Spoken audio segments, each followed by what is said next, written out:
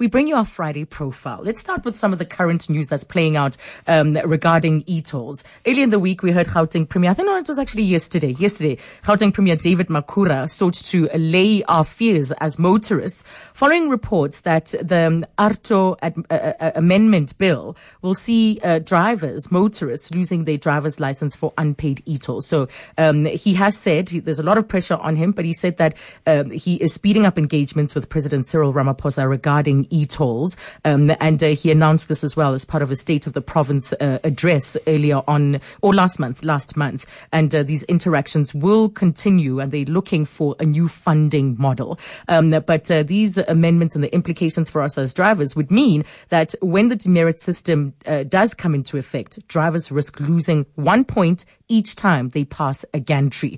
Hey, and we can't have that. We can't have that, to be honest. So today we've invited a man who's been leading an organization that has done great work as far as e-tolls are concerned. It's an organization that uses a multifaceted and multi-pronged approach because they seek sanctions against the perpetrators of corruption, crime, and maladministration. They've challenged municipalities around the country about sewage running down the road, the lights that aren't working, electricity bills that are owed by municipalities to Eskom. The list of things that they have to attend to is just endless. Road infrastructure, water infrastructure, all sorts of things that are happening in our country where there is abuse of our taxes. They go for the attack and they represent the society as best as possible. So Wayne Duvenhage is here.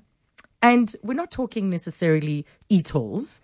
We're talking about you, Wayne. Okay. How are you? I'm very well. It's a pleasure to have you on. I was saying we've talked on the phone, we've never met before, so it's lovely to meet you in person. Lovely, and nice to be here with you too. Yeah. So it's what, 6 years now? Yeah. 6 years? 6 years ago. 6 years ago, you exploded on the scene. Yeah, Before unintentionally. that, unintentionally, you were this executive working at Avis, doing your meetings, sculpting strategy, doing your thing. Yeah. And then the e-toll scandal broke. So take me to that moment, that exact moment when you realized that this was a fight you wanted to get into, a fight you wanted to be a part of. Yeah, okay. So it was actually driving down the road to work after the World Cup. The visitors had gone home. The last part of the road upgrade had started, the freeway upgrade. And somebody had inquired, in fact, on Radio 702, I was listening to the radio going to work, about these structures that were going up on the side of the highways, and they were starting to take shape, these gantries.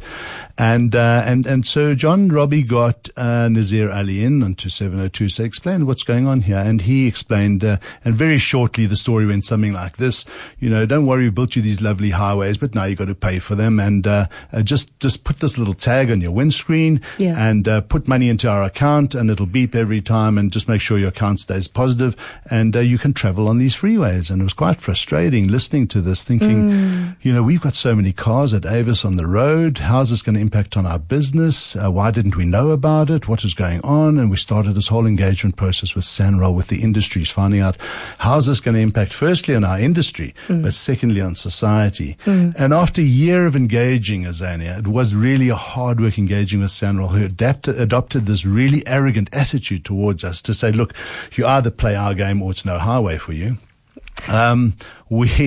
I said enough's enough, wrote an opinion piece on it, and appeared in one of the newspapers. And from then on, it just exploded, because for the first time somebody in business was taking a stand. Up until then it was the DA and COSATU who were angry and the people who were blocking the freeways. But business now had put a voice to its frustration with a system that was clearly set up to fail. Right. And I just got sucked in after that. Wow. And you've been at Avis, since you finished varsity, since 1984 or so? Yeah, I did. I took a 5-year break at the beginning of the turn of the century in 2001 for a few years. But it'd been there, grown through the ranks in the operational part of the business. And it's a great organization, because they really did empower their managers as a youngster to be given the keys to an operation and to be given license to make decisions to spend money, but you have to do so within budgets, learning financial acumen, and ensuring that you're well trained to provide the best service and become customer centric. It was really a great experience. I must say it's a dynamic organization. I remember reading a piece when you resigned, when you decided to resign from Avis.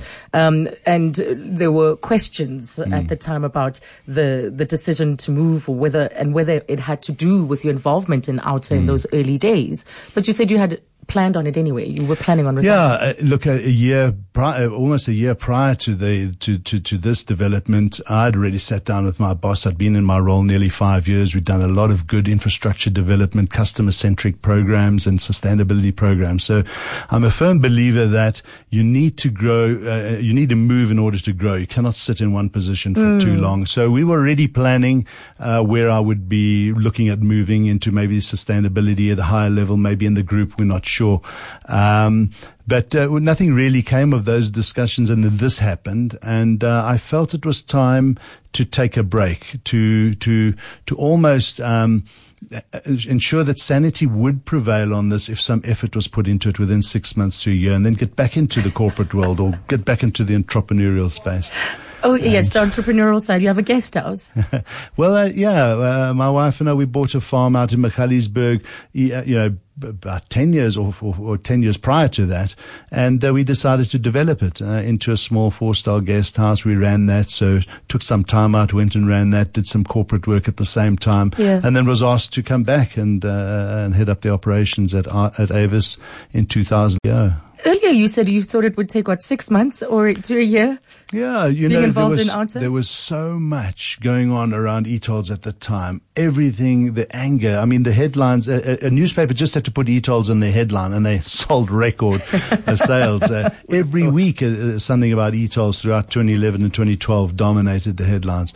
And so we thought that government would come to its senses, that they would pull the plug, because everything pointed to a non-compliance was going to be high and the scheme would fail as a result of that. But sadly for them, they forged ahead. They listened too much to the wrong advice. It's been a big lesson for government. And here we sit 4.5 years into the schemes, after the scheme's launch, and it has failed. It's completely failed because less than 1 in 4 pay. And as a user-paid scheme, you cannot have that. At 25%, no, you can't have that. Were you surprised with the results? Because yes, it didn't come immediately, but even after that early court case where the court interdicted the scheme, we saw incredible consequences to it. After they interdicted the CEO, Nazir Ali, resigning and so on, even though the story continued to unfold nonetheless. But were you surprised with those results, that you were able to bring about this kind of change? We were very surprised. We saw a lot of trepidation. We saw a lot of angst and fear amongst the people, because this is middle-class society. These are people who drive cars. They don't cross swords with government. They comply to the rules of the road. But I think what was happening, Azania, at the time is that Nkandla was a headline story. Yes. People were getting angry with so many other things. And suddenly here was an opportunity for them to drive under these gantries and literally say, well, come and fetch the money, and I'm going to make it tough for you to do so. And so we saw the development of a new style of civil disobedience, and that's what it was. It was breaking the law, and that hadn't happened to the extent that it had in our new South Africa. So we were surprised. We thought that SANRAL would be able to achieve about 60 to 70% compliance.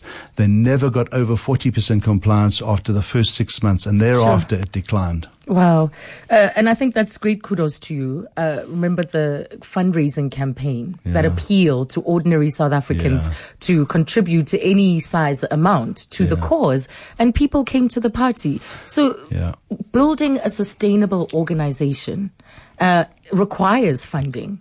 It does. What have you learned in this period? Well, we learned some fundamental things. And let me tell you, first of all, Azania, this is about teamwork. It's not about me. It's about really good people. Initially, 3 good, strong people working behind the scenes, and now 40 good people, amazing social activists, but professionals in there, lawyers and so forth. Wait, how long was it just 3 people? I think so it was 3 people for the first 2.5 years. And there was an advisory committee. We met quarterly when we did our board meetings and that, of another 6 or so.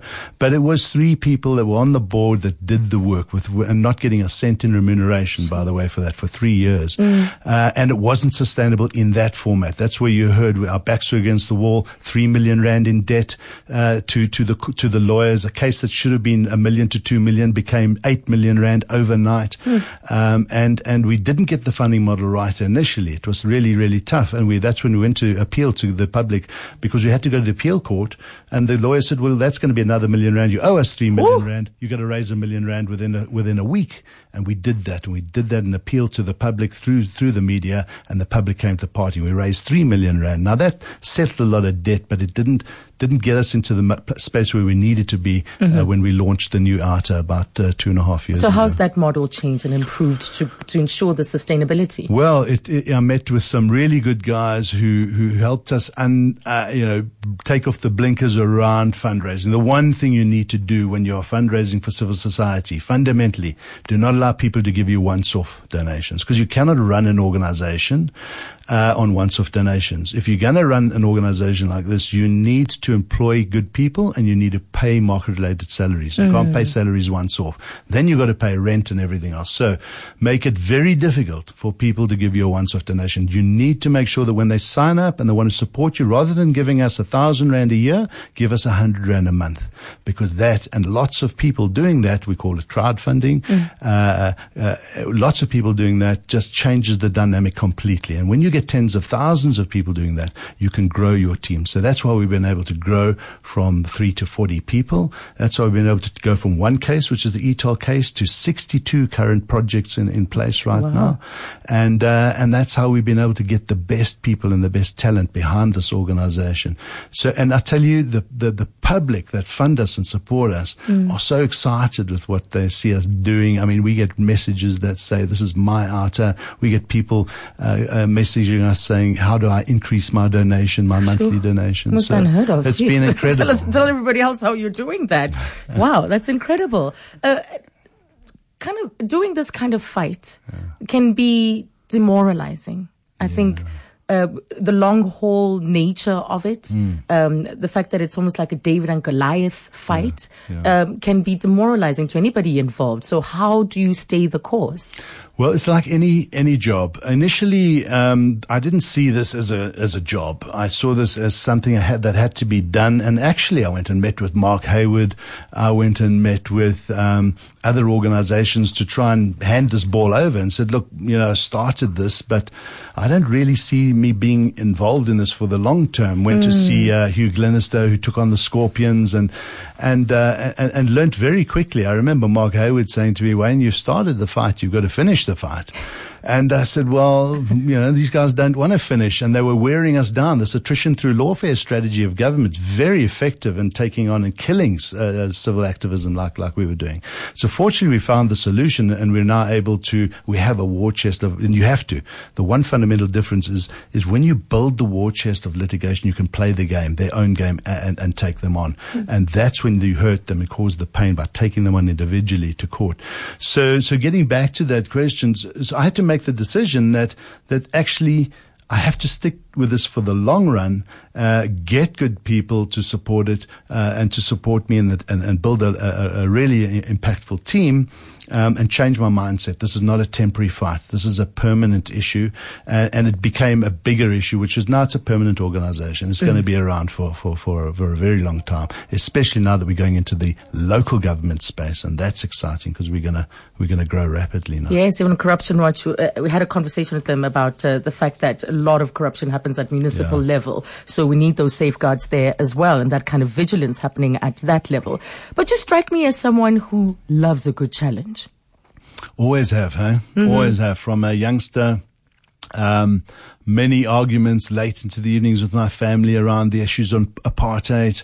As a child at school, getting frustrated with the things that we saw wrong at university as well. Even at Avis, picked a lot of fights with my bosses around things that weren't right, which is one of the reasons why I left initially, was the transformation into the IT, the technology, use of technology in business wasn't happening fast enough in the car rental game. You have an old guard who can't change fast enough. It was time for me to move on. And so yes, always challenge things that didn't make sense, that were irrational, that were really just a waste of people's time and money.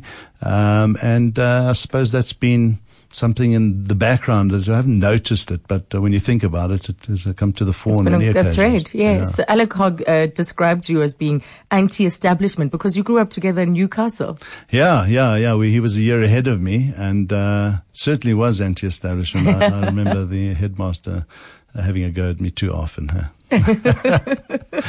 Let's see. There is Maurice saying, please ask Mr. Duvenage what do I do with simple summons that I received from Sanral this week? That comes from Maurice. I was hoping we'd steer clear of those kind of issues, the news-making issues, but a quick response from Lots of people get those summonses. First of all, don't ignore a summons. Act on it, respond to it, because it is real. If you want ARTA to handle all of that for you, just get hold of us at arta.co.za. We've got a team that will manage that whole process on behalf of every citizen that gets summonses.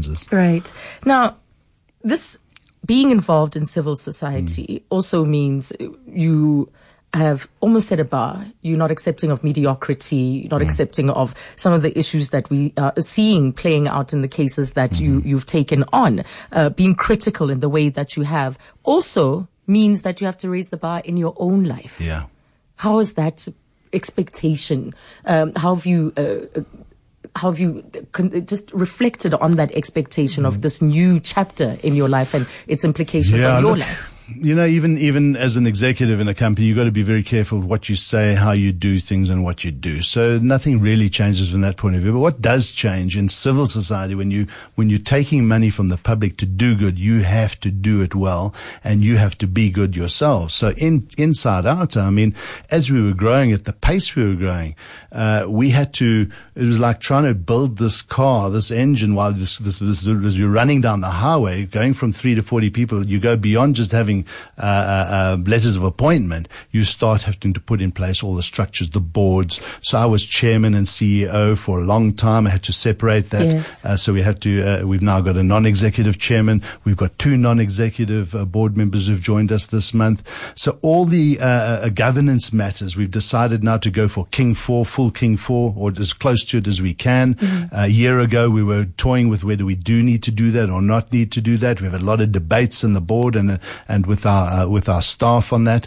All the policies, all the risk management, the strategic reviews that we have to have. It's the stuff we've done in the corporate world. Bringing that into civil society at the pace that we've been growing has been an incredible challenge, but it's been an exciting one. And I was listening the other day to the chap heads up Blue Label on the show with Bruce Whitfield, saying governance is the one thing that excited him as Blue Label grew rapidly, and the same thing is happening here. But it's a journey. You never get it right, but you've got to continuously strive to improve that all the time, and you get things wrong from time to time. There's no doubt about it. But I think we've come a long way, and we're really excited, and we've got to be mindful of that all the time. So who've been your mentors over the years, and what have you learned from being mentored by them? I think people have been silent mentors to me. One is Glenn van Heerden, who was the founder of Avis. And what struck me about him was that he empowered people very quickly and very early on, trusted and allowed you to get on with things and allowed you to challenge the status quo. And he allowed me to go outside the box and think outside the box, which is what all of this is really about. And then, if you are able to challenge leadership in a constructive manner, your organization grows. He liked that. And every now and then within the organization, got too big for him to manage, also from a small organization to a big one, he would put people in that didn't align with that philosophy. And when that happened, he would remove those individuals because they got in the way of the bigger scheme of growth in that organization, which is why today Avis has the biggest market share in South Africa than any other operation around the world. Yeah, it's a great contributor to Barloworld's bottom line, along with, of course, all the other business units. Wow. Sure. And not a lot of people are accepting of that kind of challenge. So no. It's great to build a culture where those that work with you know that things aren't cast in stone to a degree where it's detrimental to the organization. Yeah. Innovation is all about change, and change comes from people that challenge the status quo. It's as simple as that. And when you allow more challenge and you listen more and you experiment, you need to experiment. You're going to make mistakes as well. You grow rapidly. What has been the view of your family Because I imagine chief executive of Avis, yes, maybe there are certain stresses. The job might move you around to different parts of the country, different parts of the world. There are pressures on you. But this is a different kind of pressure. It's playing out in the public, and it's playing out in relation to a force as powerful as government. So how have they dealt with this transition? Yeah, I've got an extremely supportive wife, Helen, and 3 kids, and they're brilliant. So look, and we're a private family as well. So it has its stresses from that point of view, but the supportive nature of my family allows me to do this, allows me to get out there and I don't, or try not to bring the work home, although I do a lot of work at home at night when people are sleeping or get up early, but try to distance myself from, and it's difficult because you're listening to the things and watching TV, to the things that you're fighting all the time. And so it's hard to even distance yourself from the matters that are at the office place in the home place. But they're happy with it, and they're supportive, and that I cannot ask for more. Yes. Yeah. I came across a quote that you made. You said, "I'm a firm believer that one should not overstay one's welcome. That it's good to have change in your life. It gives you an opportunity to reinvent yourself." What else are you still curious about that you'd like to reinvent yourself sort of into? Because this chapter's not done yet. It doesn't seem like you are in mid-stride, and still in stride marching forward with Outer. But what else do you still want to do? Gosh, there's so much. Or are you open? Because this was also a surprise in its own way. Yeah, this was a surprise. As I said in the book that I wrote on the eToll saga a couple of years ago, the heading was "The Reluctant Activist," from CEO to activist. But it wasn't.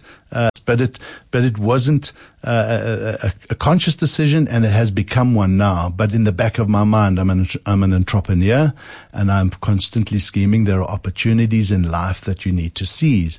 Once this, and it is at that stage where it is sustainable, it's got a great team of people, one's mind starts to think, what are the next opportunities? The one thing that is keeping us very busy now is the launch of the Outer local strategy, because as you said earlier, the corruption and the lack of good governance at local government level makes the top end of government seem like a play school. The nonsense that's happening in every single municipality, and our lives now are going to go and touch the people in those local communities. And if we get that right, and Outer has 60 to 100 branches over the next 2 years, driving governance and good governance in municipalities, driving ethical conduct, moral behavior, and then moving into job growth into those communities, I see, and together our team, we see an incredible journey for this organization to become a force to be reckoned with. When government needs to engage with society, it can do so meaningfully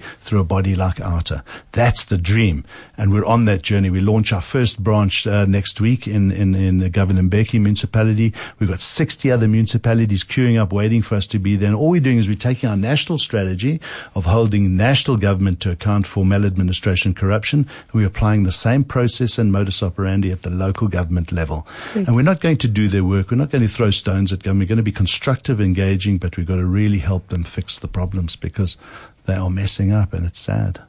Wayne, it's been a pleasure. Thank you so much. Lovely. Nice to be with you. Thanks, Susanna. That's Wayne Duvenhage, the CEO of Outer, our Friday Profile.